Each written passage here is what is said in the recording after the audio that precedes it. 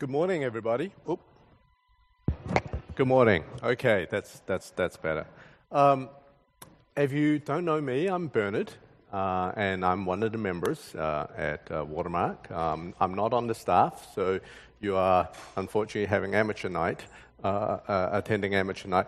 What we're going to talk about today, though, is we're rounding out. We've been going through for the last month. We're rounding out a series on the Holy Spirit. Okay, and today we're going to talk about the empowering Holy Spirit. Okay, so what does it mean to be filled, and what does it mean to be empowered by the Holy Spirit? Okay, so we're going to look at this topic. We're going to tackle it under three headings: the need for the Holy Spirit in 2017. Right? Why do we need the Holy Spirit? The signs of what a Spirit-filled life looks like in 2017, and how, the last is the application. How can you be filled with the Holy Spirit? Okay, so let's start with the beginning, the need for the Holy Spirit in 2017. Why do we even need the Holy Spirit in 2017, right? We can meet everybody we want on Facebook and LinkedIn, right? We can get all our answers that we ever want to ask on Google, and we can buy anything we want on Amazon or Taobao. Right? So why do we need the Holy Spirit? At no time in history are we more connected to one another through messaging apps like WhatsApp and WeChat and Snapchat, right? Just 3 days ago, on Friday, in the New York Times, David Brooks, one of the journalists in the New York Times, had an article called "Just How Evil Is Tech?" Okay? Just how evil is tech? By the way, I'm in the technology industry, so this could be a little contrarian when you listen to me. But he said in it, we have more control over our social interactions, but it leads to thinner interactions. Okay, technology. We have more control over our social interaction, but it leads to thinner interactions. And he gave some scary statistics, and I want to share those with you. He said, a study shows that 13-year-olds who spend 10 hours plus a week, okay, not a day, 10 hours plus a week on social media increase their risk of depression by 27%. Okay, 10 hours is actually not that much a week on social media. This is for 13-year-olds. Teens who spend 3 or more hours a day on electronic devices, smartphones, tablets, are 35% more likely to have risk of suicide, like making plans on how to do it. Girls especially are hard hit and have experienced a 50% increase in depression symptoms since the advent of mobile technology. These statistics is showing us one thing, that, you know what, technology is not the solution to loneliness, but on the contrary, it amplifies our loneliness. Okay, so on the knowledge front, and I talked about, we can get all our answers from Google, right? I mean, well, there's probably one of you out there using Bing, so using Yahoo, diehards, but most of us are probably Google people. So you can get everything you want to know on Google, and then if you want to know a little bit more on Wikipedia, and if you're challenging, you're reading challenge, you probably use YouTube, right? But are we better informed? As a society, as a group, as an individual, are we better informed? Are we more educated? Or are we just more confused? There's a lot of talk recently that tech is actually emphasizing our bias. And there's a lot of talk about this echo chamber effect. You only Google the things that agree with you. So I think one of the other thing that's just come up recently is what is fake and what is real, right? I mean, you saw in the U.S. elections, there's a lot of talk about fake news and all that, and I'll just spend a little bit of talk about that. But Paul, funny enough, Paul, writing to the Ephesians, had some advice for us. Okay, now the city of Ephesus in the first century is actually not that different to Hong Kong. It was a kind of a commerce hub for the Roman Empire. It was a trading center, not so different to Hong Kong being, a commerce and trading center for China, right? So the Christians at Ephesus was also being overwhelmed by the demands on their modern world, their first century modern world, right?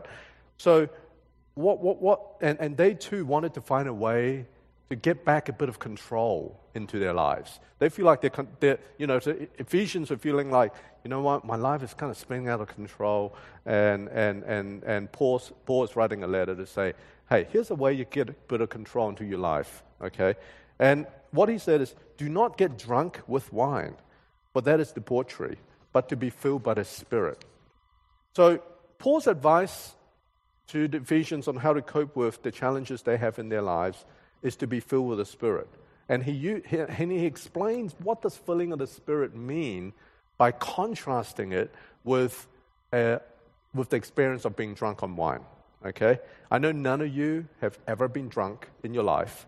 None of you have had one too many. So you just got to stick with me and think through this in a purely theoretical sense, okay? Because experientially, this is all foreign to you, okay? So what he said is, one of the reasons people drink a bit too much is they're having challenges in their lives, okay?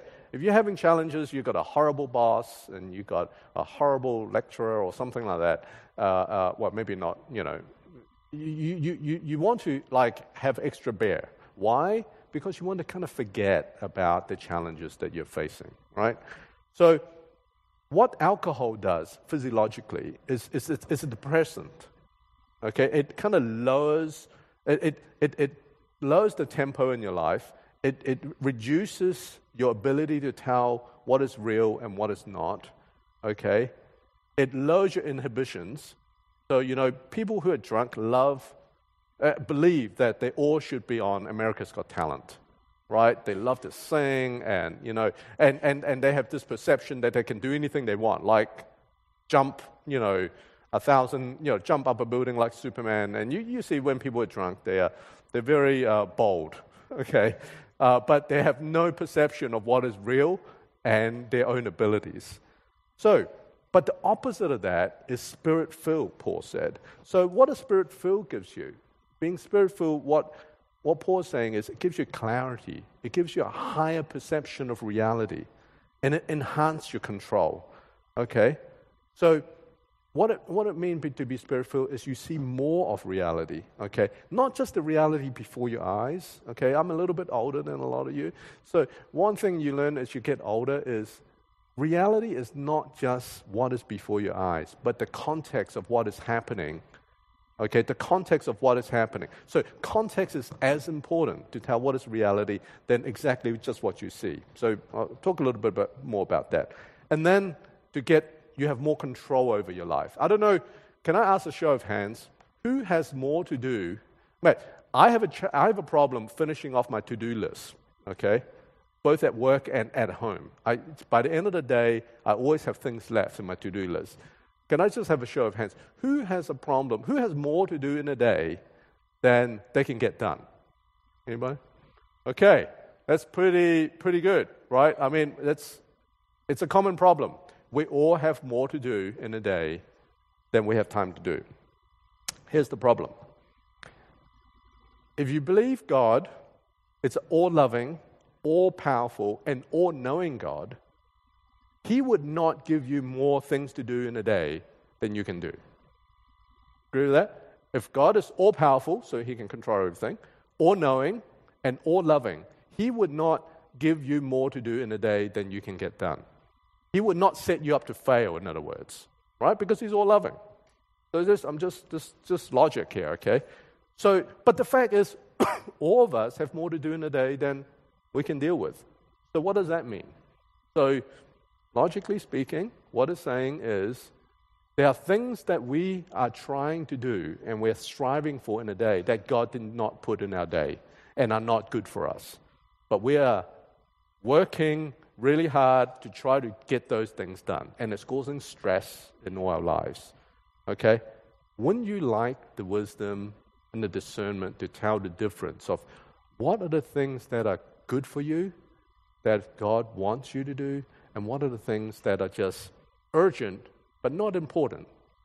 We've got to separate the urgent but not important. So what Paul is saying to the Ephesians is, Guys, I've got some advice for you.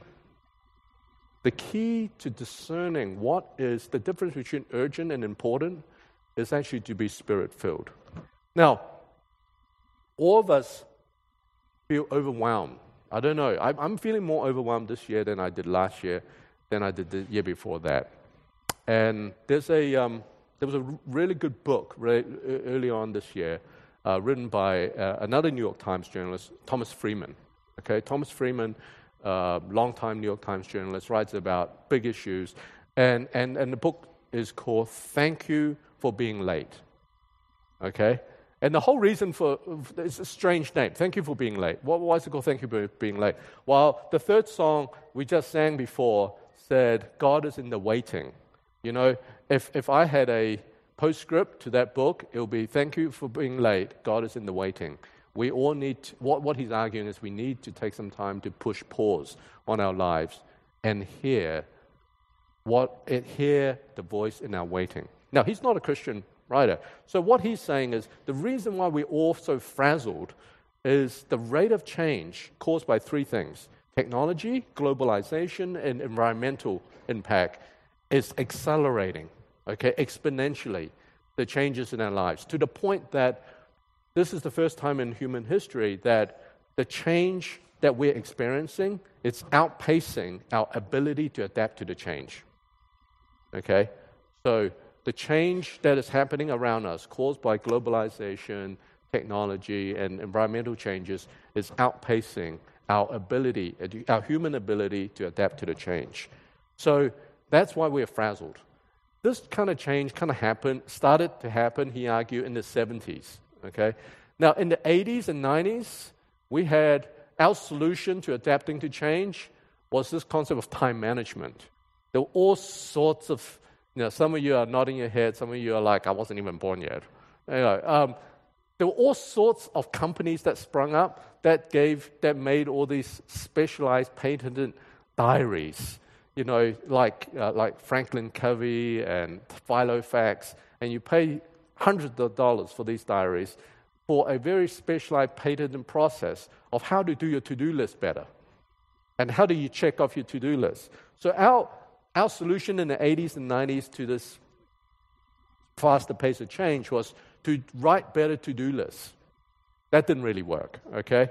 So in the late 90s, technology started creeping in. And companies like, Palm Pilot, most of you are like, what's Palm Pilot, okay? And BlackBerry, some of you may have heard of BlackBerry, but, what was kind of created in the late 90s, and that was meant to solve all our problems, okay?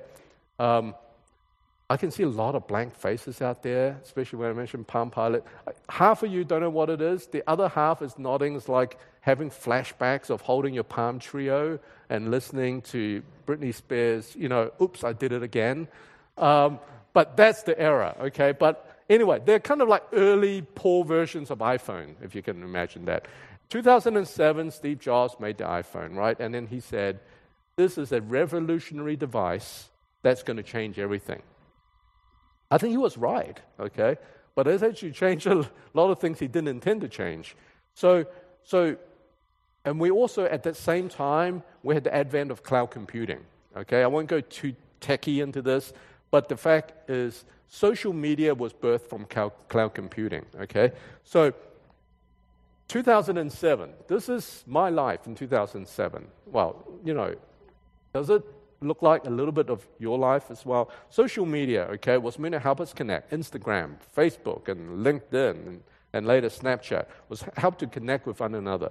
But the problem, as David Brooks said, it created thinner relationships, okay? He said online, it's great. It's a great place for human contact, but not intimacy. Online, it's a great place for information, but not reflection, okay? So, you can't, most of our messaging, we may be messaging tens of people. I don't know, some of you may be messaging hundreds of people per day, but you're not having deep relationships. I mean, how deep can your relationship be if there's no words, but just emoji or selfies with dog filters, okay? So I'm not giving you a hard time with the selfie with the dog filter, but I'm saying that is not a relationship. That is something, I don't know what it is, but it's actually not a relationship, okay? So cut down on the selfie with the dog filter. A couple weeks ago, I was in Hangzhou, visiting my youngest daughter, Lizzie. And, Hangzhou is the home for Alibaba. And I just happened to be there on November 11th. Anybody know Singles Day, right? 1/1/1/1, right? I don't know. Who made this thing up, okay? Singles Day, biggest shopping day in China. And we were there on Saturday morning, and we drove out to look at some sites. And there was no traffic on the road. And the tour guide said, the reason there's no traffic on the road is everybody was up all night, from midnight to 4 a.m., trying to get the best bargains. So everybody's sleeping in this morning, right? So, and there was this sense of pride. By the end of that day, China had bought $25 billion worth of stuff. I don't know, stocked up on toilet paper for 3 years or something. $25 billion, right? Which is like twice Black Friday, Cyber Monday, whatever it is. But the fact is, there was a national pride in how much we have spent on buying stuff that we don't need. Okay? It was like China won the World Cup when it crossed the $25 billion mark. So there's something going on there, and we're spending Taobao and Amazon was meant to save us time. But we're actually spending a lot of time, I don't know about you, I get hooked. Spending a lot of time going on these online shops, buying stuff that you don't need. Okay? You're not actually, if you're honest with yourself, not really saving us a lot of time. So, and here's the dirty little secret, okay? I work in the technology industry. Tech companies are not interested at all in saving you time. They have zero interest, okay, of all saving you time. What they want is for you to spend more time on their platforms. It could be on their devices, on their social media platform. Why? The more time you spend there, the more value there is for advertisers to advertise to you for you to buy more stuff, which can be delivered from the SF tomorrow, right? So the fact here is technology, we say, technology is going to save so much time. Tech companies are not interested. Okay, and you say, wow, that's very evil, very conspiracy theory. Okay, give you a couple of examples. Snapchat. Who uses Snapchat? Okay, you don't have to be ashamed of it. I didn't say who uses Snapchat only using dog filters. Okay, Snapchat. Okay, Snapchat has the big thing Snapchat is Snap Streak, right? For those of you who don't know what Snap Streak is, it's basically you're Snapchatting a friend and you need to Snapchat each other every day to keep that streak going. And people have 1 year, 2 year, really long streaks, hundreds of days, right? And you feel a lot of pressure on, I got to snap something to my friend, otherwise I'm going to break the streak, okay? That, in marketing, is called a compulsive loop, okay? Or hijacking technology.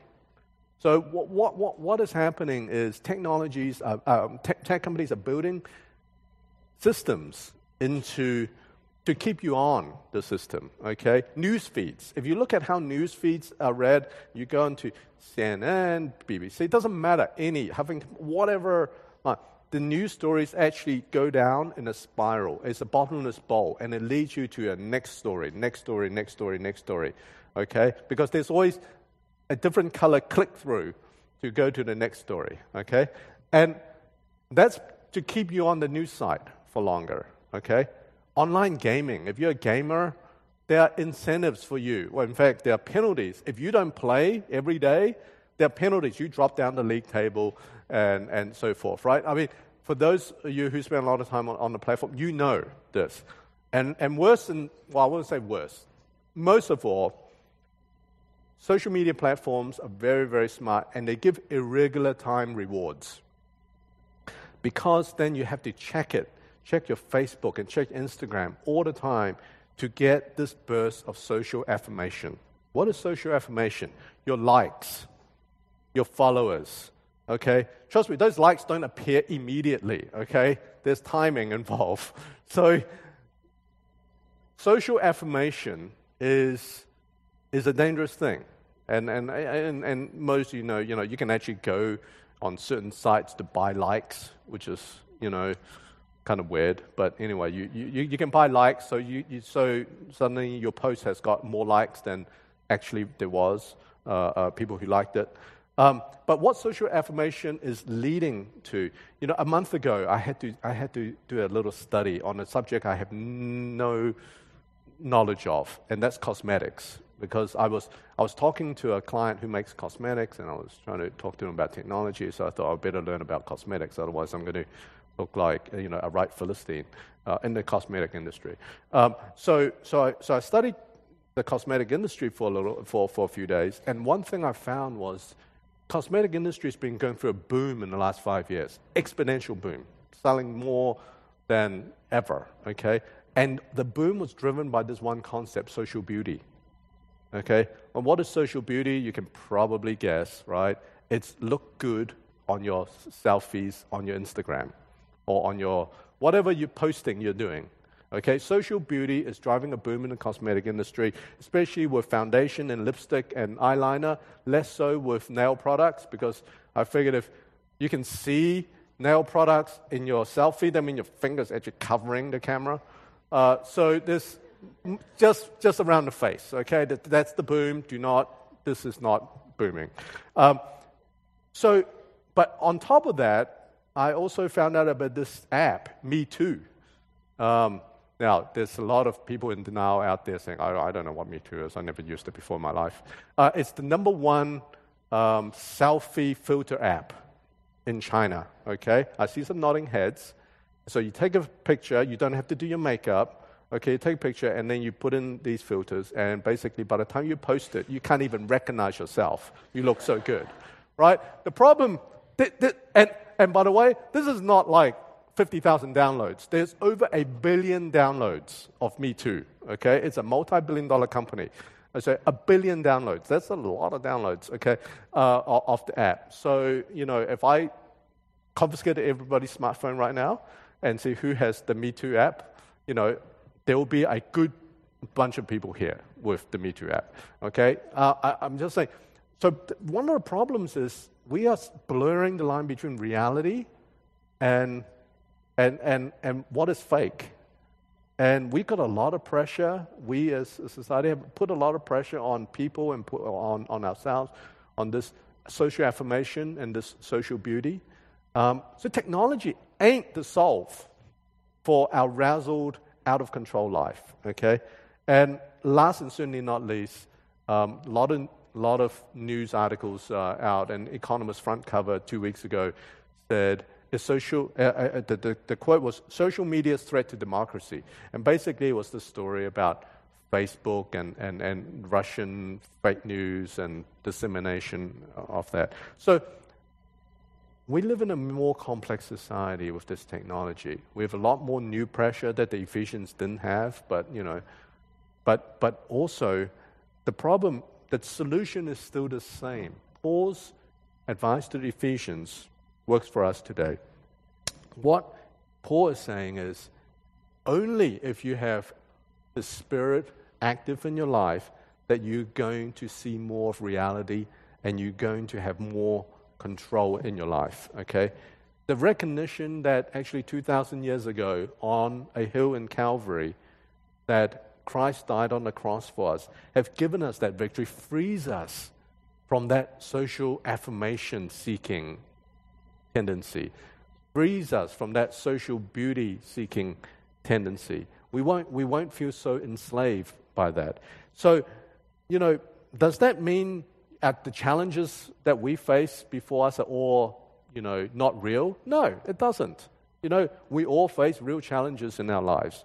But what having a Spirit-filled life mean is that we will not be crushed by those challenges.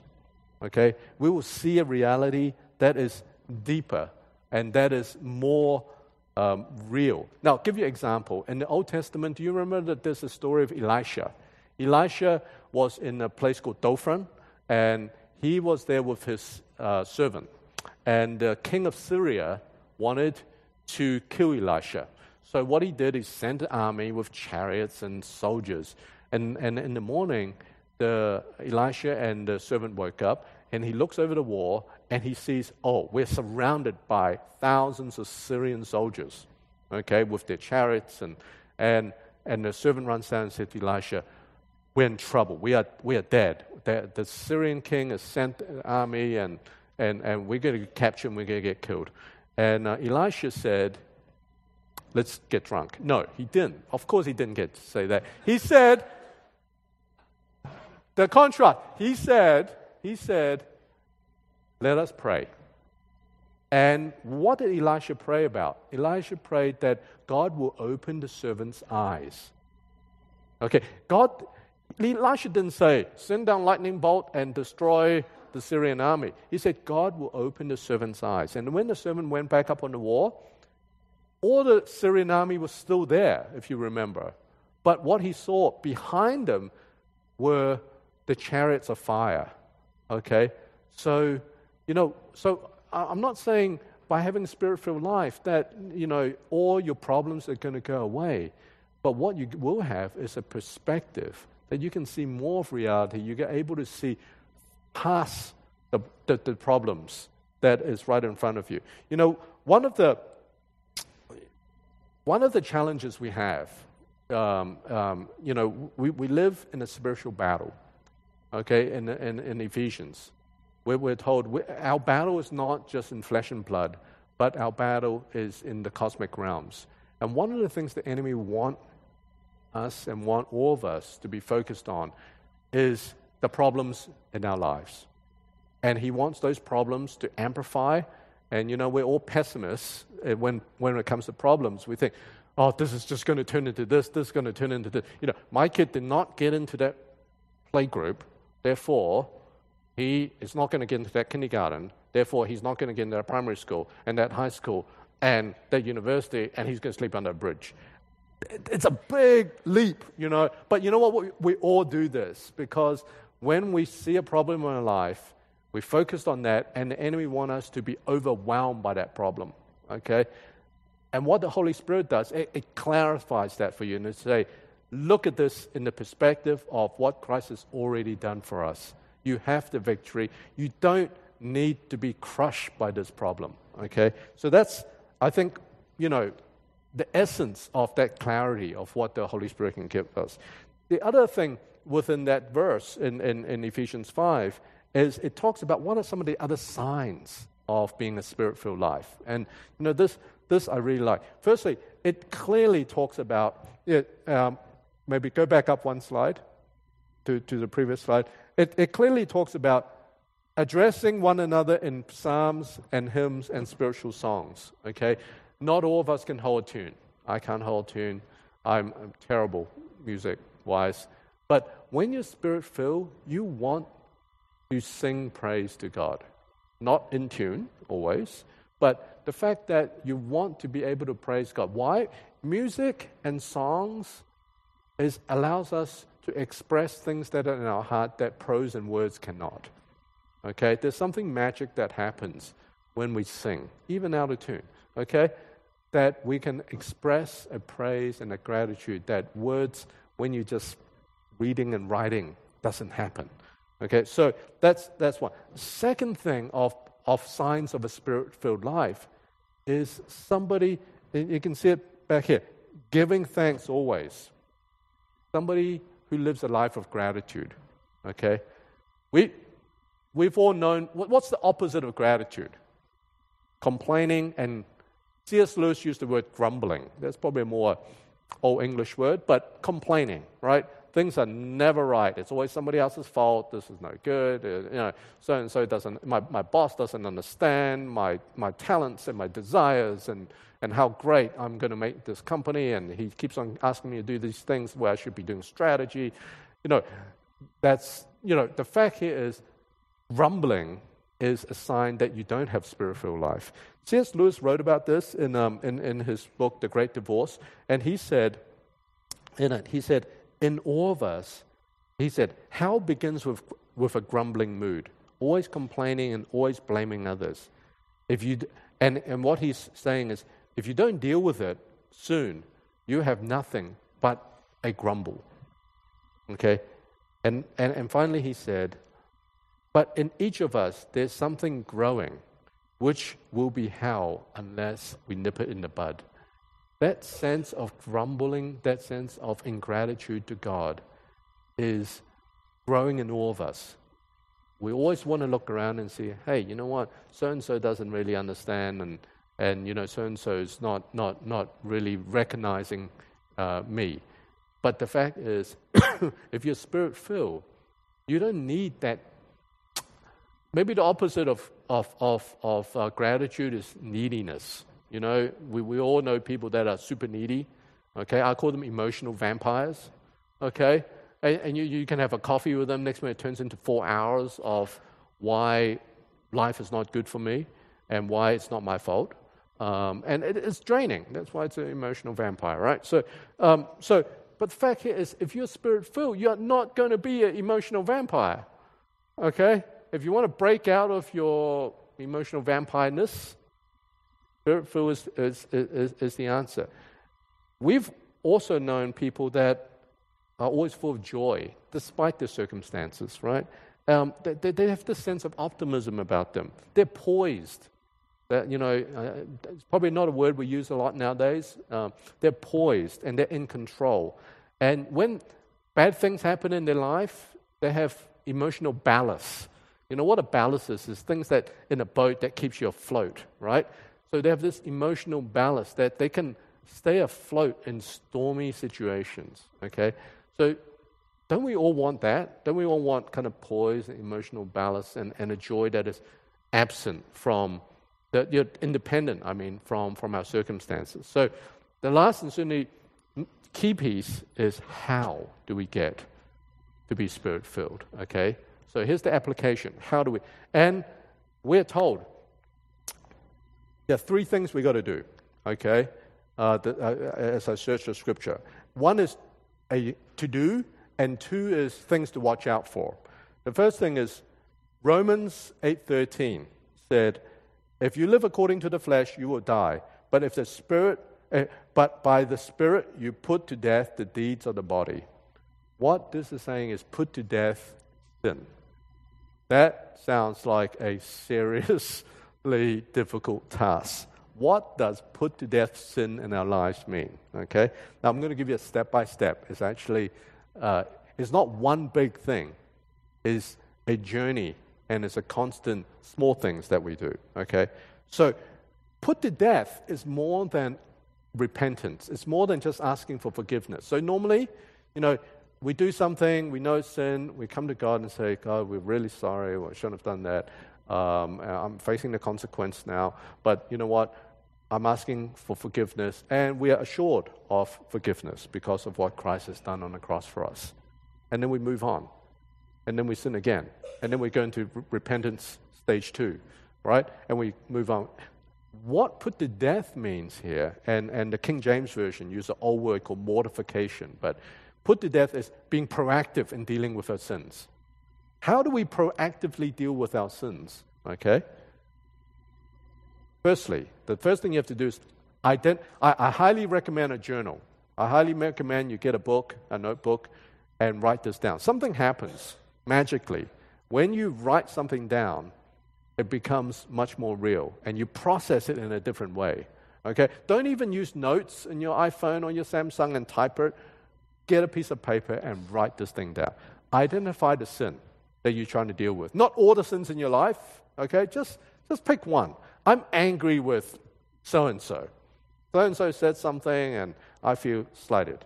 Or I'm angry with so-and-so for not replying to my WhatsApp messages within the designated, 3-minute period, okay? Or something like that. Whatever is the sin you're trying to deal with, write that down, okay, you're struggling with. Second thing is, try to answer, what is the motivation? Why do I feel angry? What is the motivation behind that, okay? A lot of time that could be pride, it could be other things. Write that down. And then answer the question, why would Christ be saddened? Why would Christ be saddened by me being stuck in this sin? Also journal this, write this down. So, start off with identify the sin. What's the motivation behind it? Why would Christ be saddened by it? Okay? And then, why doesn't Christ want me to be stuck in this cycle of sin? And then, why is it bad for me? Simple. Why is this sin bad for me? You say, well, it's not. I quite enjoy it at the moment. But for the medium and longer term, why will this sin have an impact on me and those around me? Okay, so it's a simple, just 5 points. But write this down. This is the process of putting to death sin. And then search and read the scripture and look at the Bible, and the answers of all those questions are in the Bible. And you can search and ask the Holy Spirit to speak to you and reveal to you, why is Christ saddened by this sin? Who am I impacting around me with this sin? Apart from myself. You're certainly impacting yourself, okay? And then journal that. I would just say take time. And this is not a one-off, I'm going to get it done and then boom, I'm done. This is a daily process. What we are told in the scripture is put to death sin in our lives daily. Okay? So take time and just do it. Maybe you can't do it every day. Maybe you just do it twice a week. Schedule twice a week. Just 5 minutes in your journal. Just to look at what are the sins this last week that has been bothering me, and how can I get ahead of it? How can I deal with it before it overwhelms me? Okay? Now, because I think the key thing here is understanding how that sin grieves God. Okay, what does that mean? Saddens God. Okay, so one thing we do, two things we've got to watch out for. The key of overcoming sin is understanding how that sin grieves the one who died on the cross for us. Okay, so there's some parents out here. Okay, if you're not a parent, you have parents. Okay, so I'm just going to use a parenting example. Okay, maybe you are the cause of this parenting dilemma. But here's the fact. If you're a parent, you've spent time in sacrificing and nurturing your child with a hope of this child achieve his or her potential, and this child have joy in their life and so forth, right? Now, you may not have experienced this, but if you have a 3-year-old, you probably have from now on. At some point, the child, whatever advice you give them, they're just going to do the opposite. Okay? Not only will they do the opposite, they will stop at a moment, turn around, and look at you and say, Dad, the reason you don't want me to stay out to 3 a.m. is you just do not want me to be happy. I'm 5 years old. Come on. Okay? You just don't want me to be happy. You want me to live a miserable life. My sister's 2. I can understand for her. She should not be out to 3. But I am 5. Okay? Maybe you haven't heard that. Maybe you've said that. Okay? Now, take that. It's an imperfect example. It's an imperfect, because, parents are flawed. Human parents are flawed. And we have, flawed motives, and we don't have full knowledge. But when God wants us to do something, gives us advice to do something, and we turn around and say, God, I'm not going to do that because you just don't want me to be happy. Okay? And we do that every day. The sad thing is we do that every day. And not only did they, give up a little something for us, God gave up his son, paid that price, and we turn around and we lift our nose and we wave our finger at him and say, you don't want me to do this thing. It's cramping my lifestyle. You just don't love me, and you don't want me to be happy. And that's what we do every day. And you've got to take that and put it on top of when you're trying to put to death the sin, and think through it in that context. And it will give you a whole new perspective of the sin. We all know the sin is wrong. We all know it's not good for us. So it's not from a lack of knowledge. It's like, we've known that, and we haven't been able to stop, right? It hasn't really helped us. It's not the lack of knowledge. It's actually the most powerful thing that's going to help us overcome sin is actually understanding how it grieves us. Okay, so I'm just going to kind of wrap up soon here. The last thing is in 1 Thessalonians 5:19, it says, do not quench the Spirit. What does quench the Spirit mean? Okay, last week I think Vijay shared in here to talk about prophecy. One of the things we talked about is the Holy Spirit speaks into our lives. If you look at that third song, in the waiting, the Spirit is speaking to us in our waiting. Okay, the Spirit speaks into us through personal revelations. It could be through Scripture, it could be through prayer, it could be in times of worship. Okay, at that time, when the Spirit speaks to you and asks you to join Him in something, you have a choice. You have a choice to either say, yes, you know what, I'm going to step out, I'm going to do it, or most of the time, we're saying, you know what, I'm kind of busy this week. Maybe I'll get back to it next week. Okay? So, by saying we're busy this week, I'll get back to it next week, that's quenching the Spirit. Okay? So, I'm not talking about sin now. I'm talking about the Holy Spirit is calling you and want to hang out. Okay? Want to hang out with you. And you're saying, you know what, I'm kind of busy, take a rain check, lots of nice excuses, dog ate my homework, and I can't. And after a while, after those 27,000 WhatsApp messages to say, hey, let's go and hang out, get a coffee, and spend some time with me, you're going to stop hearing those. It's not because God stopped sending them, it's you will not notice those anymore. Okay, so God continue to call out to us, but we continue, when we ignore Him and we say, I'm too busy, it's going to be hard for us to keep hearing that, okay? In Luke 4:18, we talked about the Spirit of the Lord is upon me because He has anointed me to proclaim the good news to the poor and sent me to proclaim liberty to the captives and recover sight to the blind.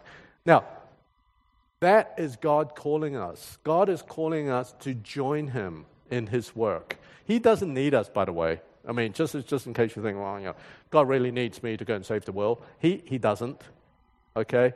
He can do it without you. He's sending an invitation to say, hey, do you want to come and join me and hang out? And while we maybe do this thing together, you'll get to know me a little better, okay? That is what is happening, okay? So we've heard, basically what he's saying is, I want to check up on so-and-so. I want to so-and-so's been off your radar. I want to check up on so-and-so, and I want you to be my instrument to do that. I want to share the gospel with this person, and I want you to be my voice. I want to lift this person up out of the situation that they're in, and I want us to do it together. That's when the Spirit is calling you. We've heard some things this morning with sons and daughters, going to the dinner as well as donating. Next week, we have the walkathon with Ebenezer. God is calling us to join Him in these things, okay? You don't have to join everyone, but if you're hearing God asking you to join and you are ignoring that and saying, I'm busy, you're quenching the Spirit. I mean, I don't know any other way to put it. That is what's happening, okay? So He wants to hang out with you. And He wants to hang out in these activities with you. And He is keep on calling you. Okay? We're not calling Him. He is calling us. So, in summary, the answers to the problems we have in 2007 is not going to come from AI. It ain't going to come from blockchain. And it ain't going to come from your next killer iPhone. Okay?